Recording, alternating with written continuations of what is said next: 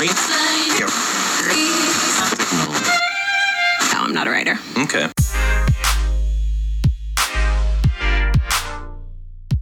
Welcome to episode 6 of the show that gives me the chance to spin the spotlight 180 degrees and speak to those who are usually asking the questions. This is the Tables Turn podcast.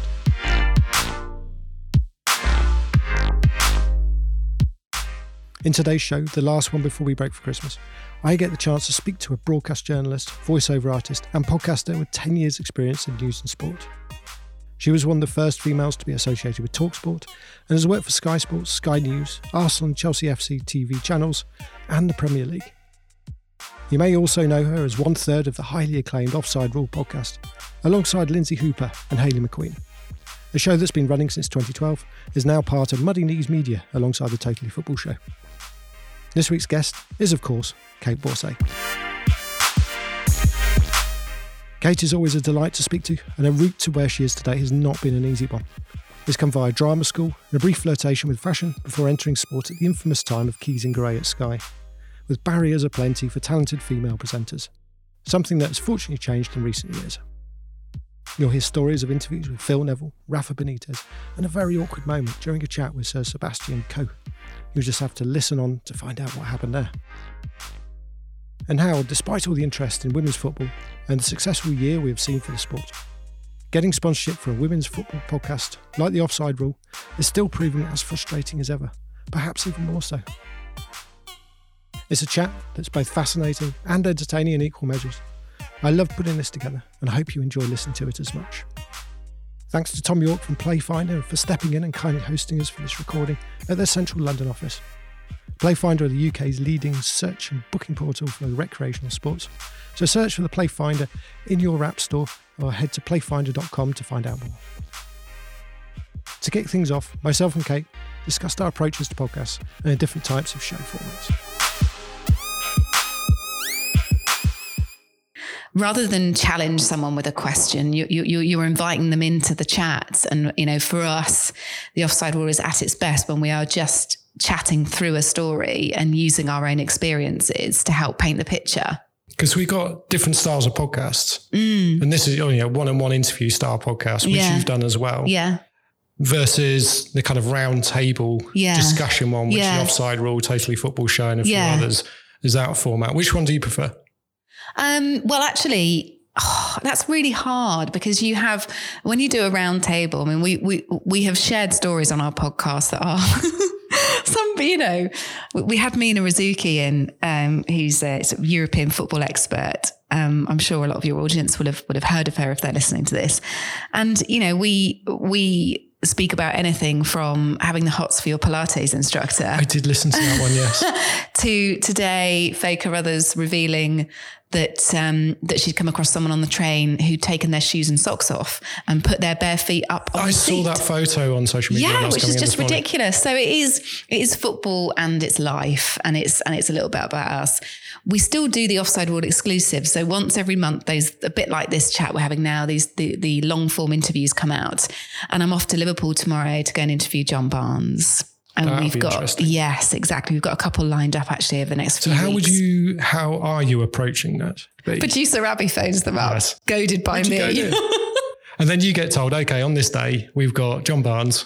Can you go up to Liverpool, interview him? Yeah. Do you have a kind of then set in your mind, this is what I want to get out of it, and these are kind of the questions? What's your approach to it? Yeah, I do my research on him. It has to be a chat. So with the Offside Rule exclusives, you've got big names in football being interviewed normally by Lindsay and myself. Tomorrow it's just me because Lindsay's working. And that's fine by me because I'm a Liverpool fan. So I just get to hog John Barnes, which of course is massively satisfying.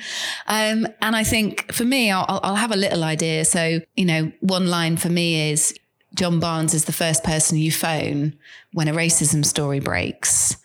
And is that a good thing or a bad thing for him? Yeah, there was a bit of a debate kind of controversy around that, wasn't there? There's certain people we go to just for these one types of stories. Yeah, and I think that we forget what an amazing, I mean, he is one of my Liverpool heroes. So I might, if I'm a bit stuttery tomorrow, you know that I'm just like... That Liverpool, even for coming from a United fan, that Liverpool team of kind of 87, 88. So awesome. I mean, Digger Barnes, you know, he was, this is the team that I grew up with. And I always think about news lines that we can generate, because quite often lines from the Exclusives podcast are picked up by the press. We send out a media sheet and let them know what's been said. And so you have to link to a few news stories, but the whole point of them, a bit like your podcast, Dan, is that it's an evergreen piece of content. So we don't look at recent results. We don't put any pressure on ourselves to kind of, this is my evidence, this and this and this and this tactical da-da-da. It's about finding out about that person, about their life, and about what they think about what's been happening in football today. And it's just a really interesting chat. And sometimes you don't know. Lindsay and I went to go and interview Jermaine Defoe when he was at Bournemouth, and we sort of rocked up, and he, it was lovely. And we sat down, and the first thing he wanted to get off his chest was the accusation of him being a love rat. And he just came straight into it. I mean, he literally, that's the first thing he said. It's probably the first opportunity he's had. Well, I think he's done a few interviews since then, but I think it's kind of the style rather than the yes, yeah. Otherwise, it's going straight to press and it kind of gets warped. He doesn't trust them. Yeah, I mean, it is the way you ask the questions and what you ask, and that's obvious. And I think it is also a little bit to do with the fact that we're not out for a cock contest. We're not willy wagging. We're not. It should be anyway. A really unintimidating chat around stuff that they might not necessarily, rightly or wrongly, think that they can speak to male journalists about.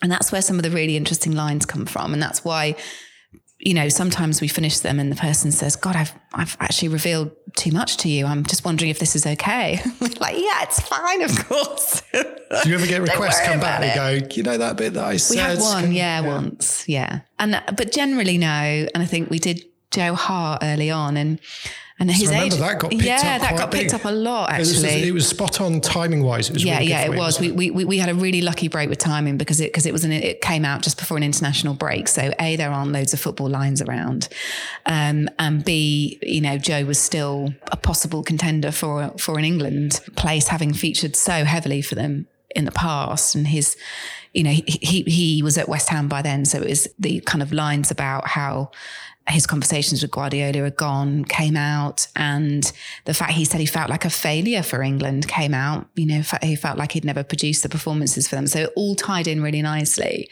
And his agent said afterwards, Joe really enjoyed that. He said, forgive me saying this. He said, but you're not, it isn't a bunch of dumb questions from a load of male journalists. And that's no disrespect, but obviously in our day job as sports journalists, we have to get certain questions away. How did you feel about, the result when, it's very formulaic. You don't often get the chance to sit down with someone and just say, do you know what? Let's dissect this, spill it out. We're going to ask you some questions. You answer however you want.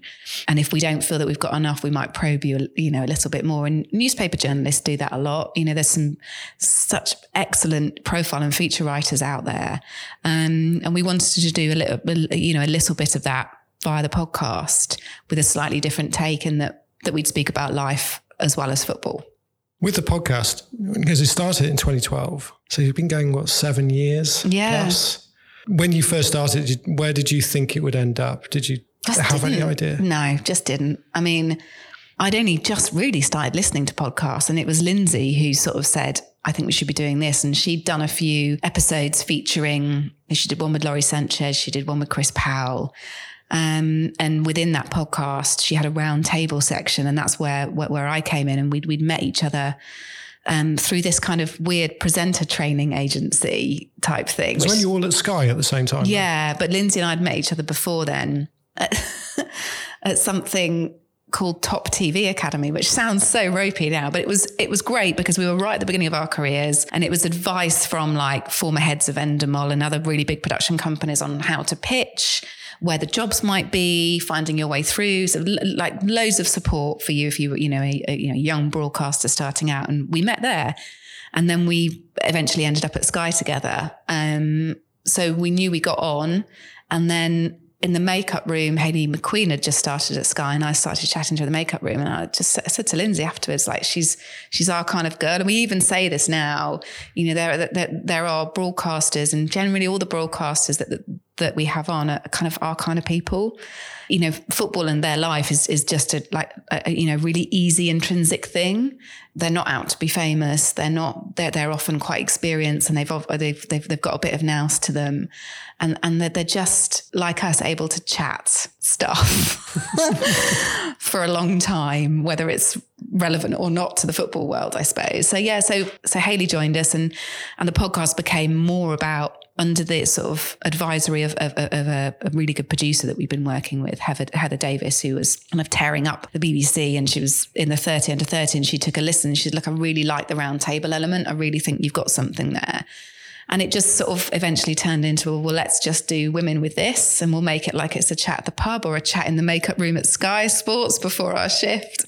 And we'll make this about football and about life and about the ridiculous stuff that goes on in football and the sort of stuff that we experience behind the scenes. And we called it The Offside Rule, We Get It, because of the Keys and Gray situation. Because that must have been a weird time with the whole Keys and Gray, because I know Lindsay's spoken about it as well. Yeah.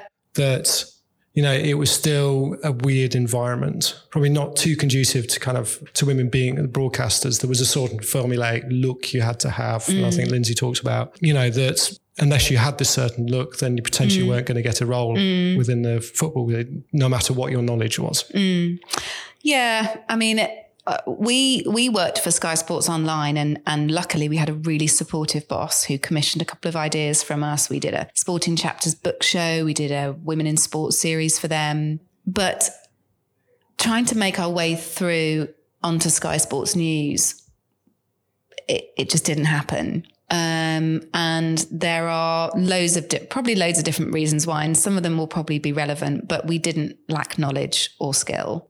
And, you know, TV execs do this all the time. If you're not the right fit to present Good Morning Britain, then you're not the right fit, and it happens. At that time in sport, there was a lack of women who did know what they were doing being given opportunities. So we felt really frustrated at the time, because we were like, what else do you want from us? You know, we work really freaking hard. We do a podcast in our spare time. We work really hard at this. We pitch ideas. And on the TV side, it was frustrating. But one thing that the kind of person in charge at Sky Sports News did at the time is he pointed me in the direction of Sky News, probably just to stop me annoying him, asking, where was my opportunity? And I then started to do the sport on Sky News, and I really loved that. And that was brilliant because I got to flex my muscles a bit more, in that I was coming down into the studio, breaking stories live on air, having discussions with the on-air news presenter, as well as doing bulletins, but it was all on set. That's now changed. But at that time I was like, well, you know, if you don't get an opportunity somewhere, as frustrating as it is, and I believe that if Lindsay and I were at Sky Sports now, we would probably have had a different run of it. So although that's a shame, but you need those to break the mold. Yeah. The next generation. Yeah. And we would never probably have done the podcast if we didn't feel so frustrated about having a voice. And I would never have done Sky News, and I really enjoyed that. And I do a lot more news stuff now, and I really love it.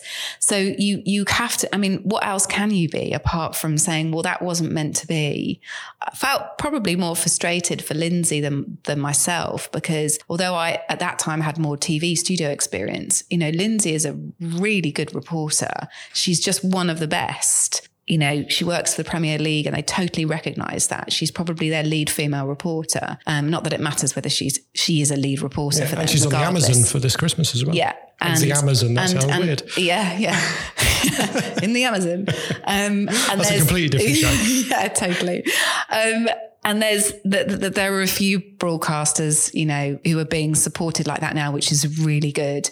But back in those days, your break, sadly, because Hayley did get her break through Sky Sports News, and we knew she knew her stuff. So there was probably a series of factors as to why we didn't get the opportunity, but we wouldn't have fought so hard to make the podcast good and to keep it going if we were handed everything on a plate at Sky Sports News.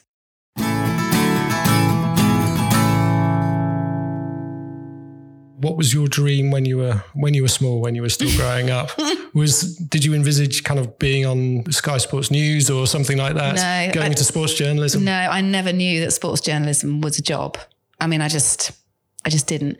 My mum was a journalist as kind of one of her jobs. That makes her sound incredibly grand. She wrote some stuff for the local paper, but she is really good with her words. My dad writes really well. But I wanted to be, I mean, I've always loved fashion. I wanted to be a fashion designer. So if you look back at my books and stuff, there are just drawings of stuff of, outfits and this and that and fabric samples and cutouts from magazines.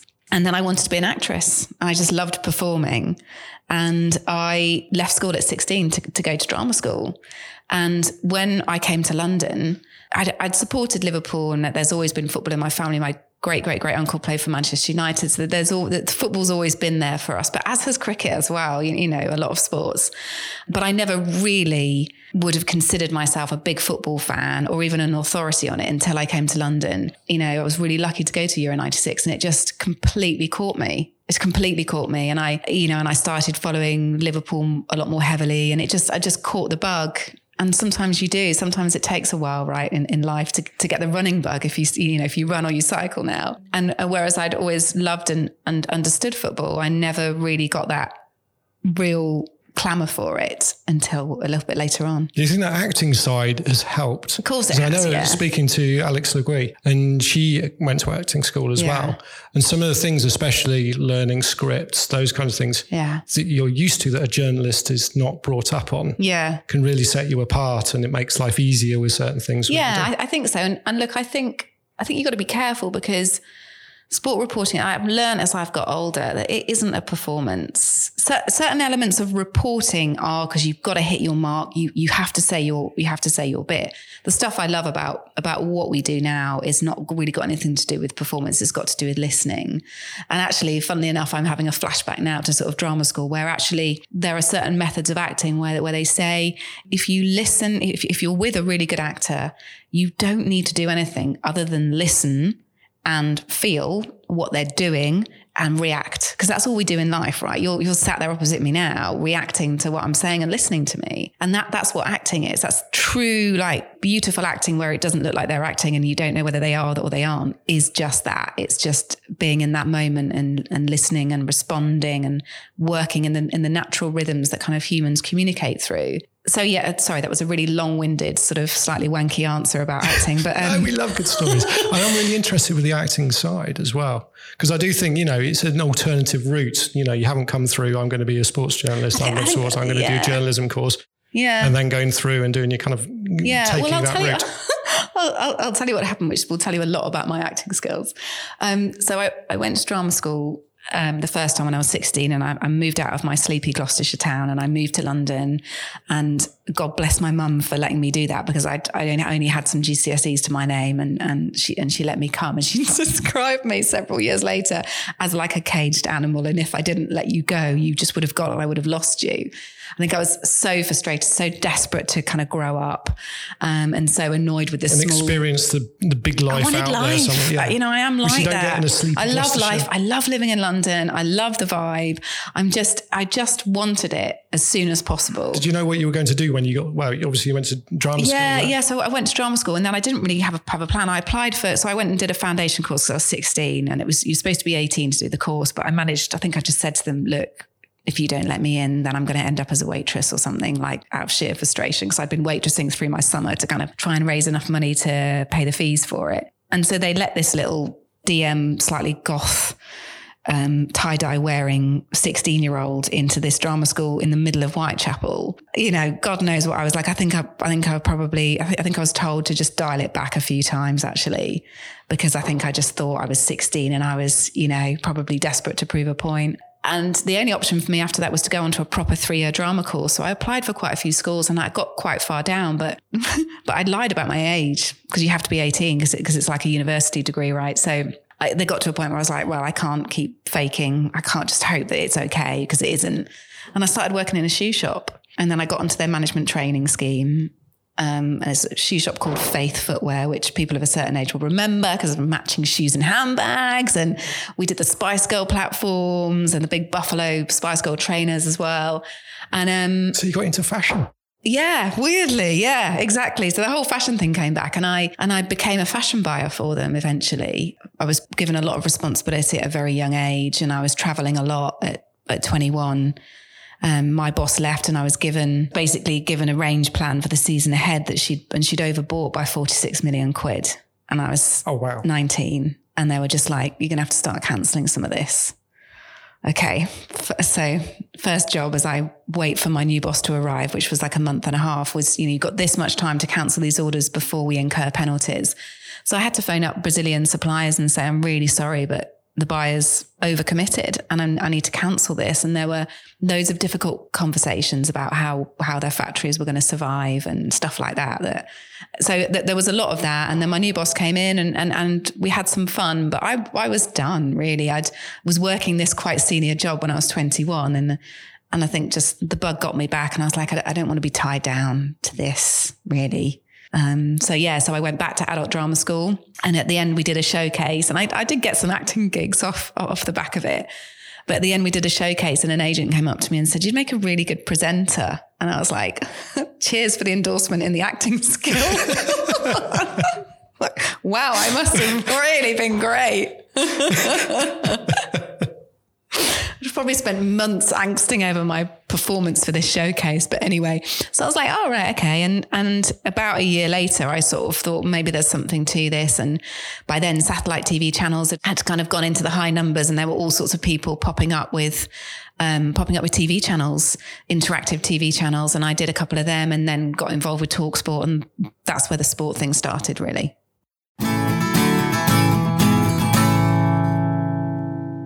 So how did the first sports presenting, how did that come about? So that was a company I was working for at the time had somehow linked up with TalkSport and they wanted to make a TV program of what happened on air. So there were really simple cameras installed in the studio, which was at Hatfields at that time. And they would basically take the radio show live and in the ad breaks and the news break, they would cut to me in the studio and other presenters, but we were just all flying solo. They would cut to us in the studio and we'd recap results or we'd pick up on some of the talking points. And often the presenter of the radio shows at that time, it was Adrian Durham, Patrick Kinghorn. Oh God, this is going back. And Rodney Marsh would pop into our sort of TV studio and we'd just have a little chat about stuff. And that was the start of TalkSport TV. It was sponsored by William Hill, actually.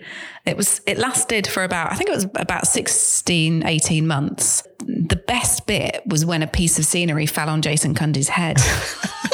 That was probably the most entertaining thing about it. But what it did is it gave me a taste of hosting a show, I guess, having to stick to timings, making sure that I had good forensic knowledge of what was, because we'd be there on a Saturday, with all the results coming in, you need to know the ramifications. So it was, God knows what I was like. I mean, I have no idea.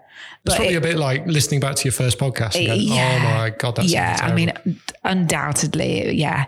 But I really got on with all the team there. And that gave you the bug as well. Yeah, I think it just made it possible. Because even then, I don't think I'd really thought about being a sports journalist. It just so happened that the producer knew I liked football and said, well, you should come on and give this a go. And that they had another presenter doing it who didn't like football, and it sort of became obvious that it was just it wasn't going to work. And they just said, oh, come in and do a week. And I just stayed there. I loved it. Can you remember your first interview then? So we at Sky, we had a show called Sporting Chapters, and it was kind of Lindsay and my show, and we pitched it, and we basically got sports people who were authors who'd written a book to come in, and it was like it was a great gig for Sky because we didn't pay them to come in, and they would sit with us for like sort of 40 minutes and talk about their kind of life and times. And we got to interview, loads of people for that. Like Jimmy Connors, Rafa Benitez. Yeah, Jimmy Connors. Rafa being a Liverpool fan, I said to him before, I'm a little bit nervous about this because I am just massively in awe of you. And he was super lovely. And afterwards he said, he told me something about the kind of the Man U gate that had gone on. And he told me a little something about, he said, you can't ever repeat this, but I'm telling you now that this is what happened.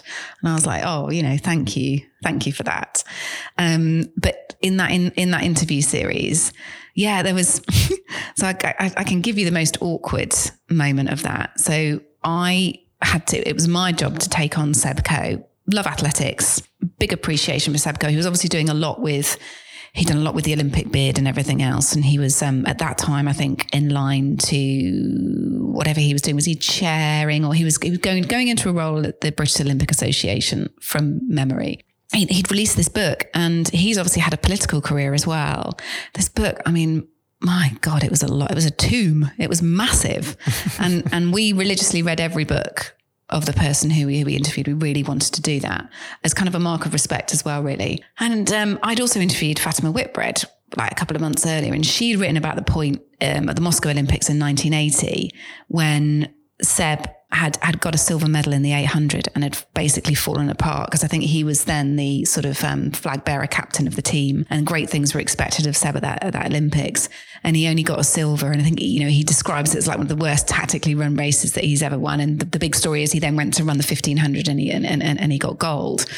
But she described how she'd gone up to see Seb in his room, and all the curtains were drawn and blacked out, and he was on his bed. He was in kind of a state of depression, and she described it all, and there was no reason for her to make it up. So when I chatted to him, I thought, oh, I'll just mention that to him. Anyway, God, the look on his face when I said, oh, and, you know, Fatima, you know, told me that she'd gone up and the curtains are drawn, and his whole demeanor changed, and he just went, what? Like this, like really, and I'm launching myself towards you now as I remember this. And when you're interviewing someone, or in any situation, you know, you have that sinking feeling, and you think, oh my God, have I got it wrong? I mean, he literally turned to his PR and said, I mean, this is just getting ridiculous now. And I thought, oh my God, he's going to walk out. Crap. And I think I said, it's okay, we'll cut that bit, my bad. Anyway, I know that that's what happened, but he did not like it when I insinuated that there might have been a humane, vulnerable side to him. Yes, he's got very much a polished image, hasn't he? Absolutely scared me stiff. And that also told me that I probably asked the right question, right? Yeah. Because, but then was... imagine you just go into kind of a panic of, oh my God, what do I do next? How do I bring this back? Yeah. He did stay, and I think I just said, "Oh, we can sort of delete. That's fine. I must have." And I think he then said, "Oh no, Fatima's got that wrong like this." And I said, "Oh yes, fine." Anyway, moving on. So yeah, because I just and it was one of those moments. I've probably asked questions that have annoyed people before, but he just did not lie. His face did not lie. Do you often have questions in there that you think, not quite sure how this is going to go, but I'd like to try it? Yeah, we interviewed Phil Neville at the end of last season before the Women's World Cup. And I asked a few cheeky questions in there and sort of said, you know, look, if this goes wrong, you could really mess up women's football in this country. And he was like, well, that's a fair point, actually. I mean, you know, Phil, for kind of all his sometimes strange choice of words and sound bites, he does always answer your question. And sometimes, but I think a lot of it is in the way you ask it. And you have to read the person who you're interviewing, and you have to sort of guess what they're going to do. But at the same time, they are there to be interviewed as well, right? So if it gets to the point where it's ridiculous, then they will or should have a way of telling you that actually move on, please.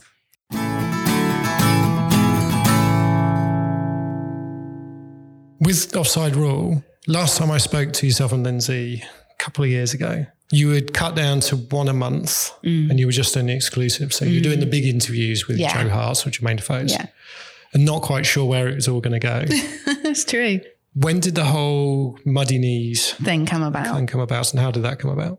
Well, Muddy Knees are Totally Football Show. So Muddy Knees is the production company who produce Totally Football Show, but they also do loads of other football podcasts. They do the Totally League Show, Totally Scottish Show. You can see a theme appearing now.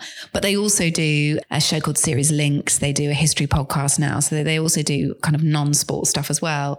And Ian, who's the sort of CEO, big boss guy there, Ian McIntosh, we'd known for quite some time anyway, and talked to him a lot before about lack of women in football, lack of female writers, as Ian used to be a kind of an on the beat writer. But Lindsay was in doing the Totally show, and Muddy Knees was quite new at that point.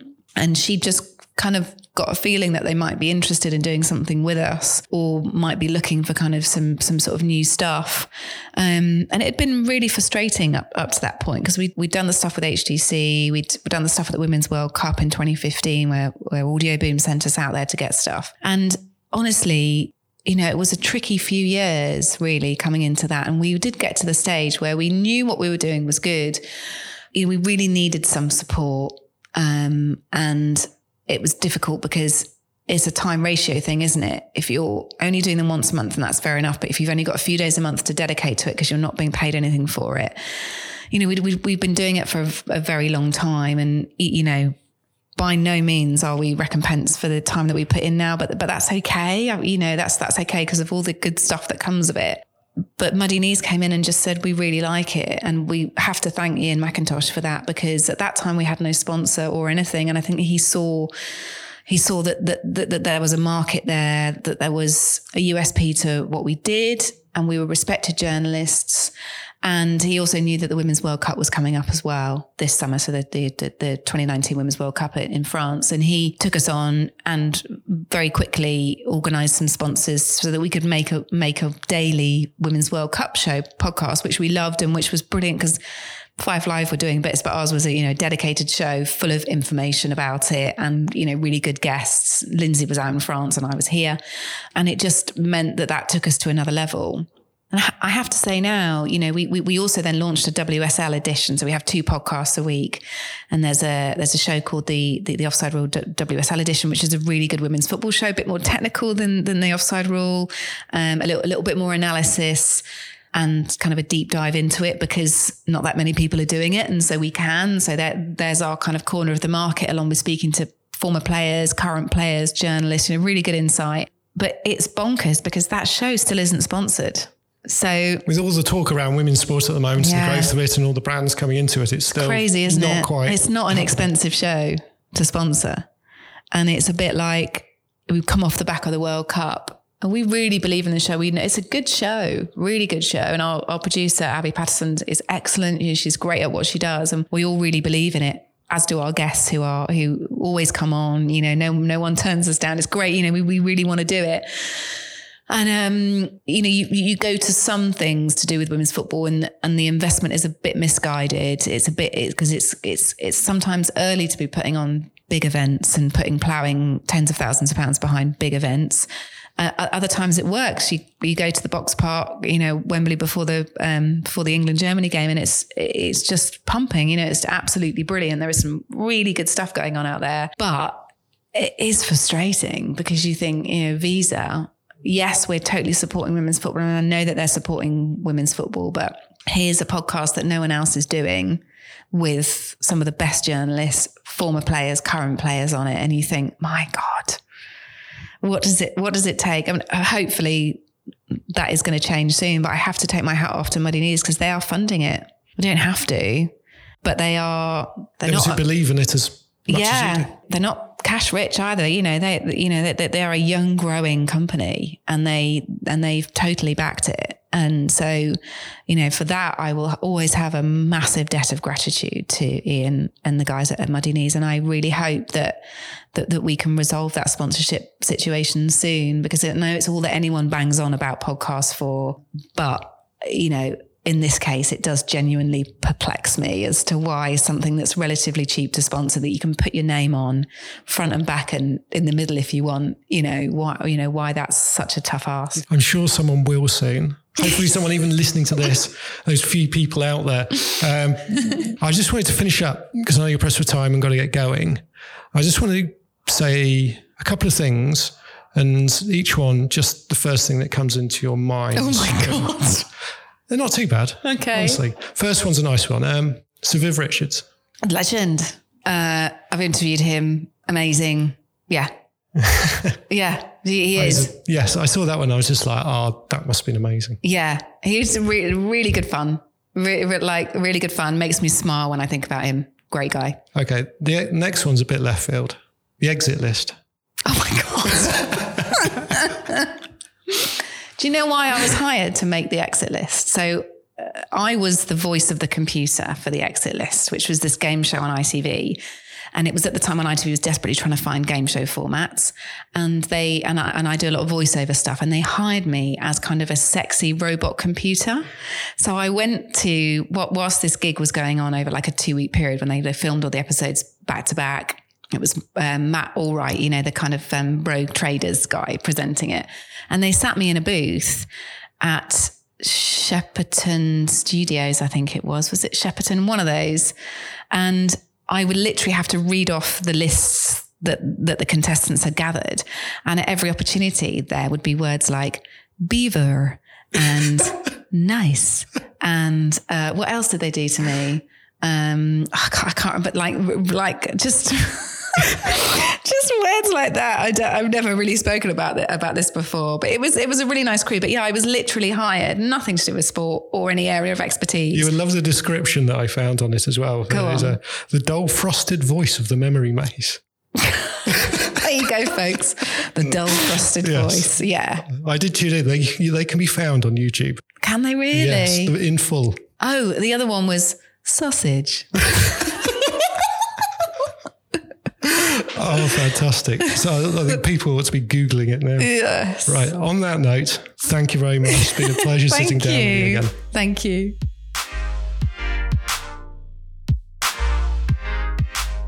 Thanks to Kate for her time and Playfinder for hosting us. I really took from this chat about how determination and perseverance can really pay dividends. But you have to be prepared to play the long game. And then it's not just about what you do in your 9-to-5 job. But having the courage to go out and start something like the Offside Rule podcast, showcase what you can do in your own time, is a great way to get yourself ahead of the game. I'd love to hear your thoughts on this episode and what you took from it. Get in touch on Twitter at Daniel McLaren and Instagram at Daniel J. McLaren or at Tables Turn Podcast. Or head to our Anchor page and leave a voice message on there. Thanks for getting through to the end. Remember to subscribe or follow us so you don't miss any of the exciting ones coming up.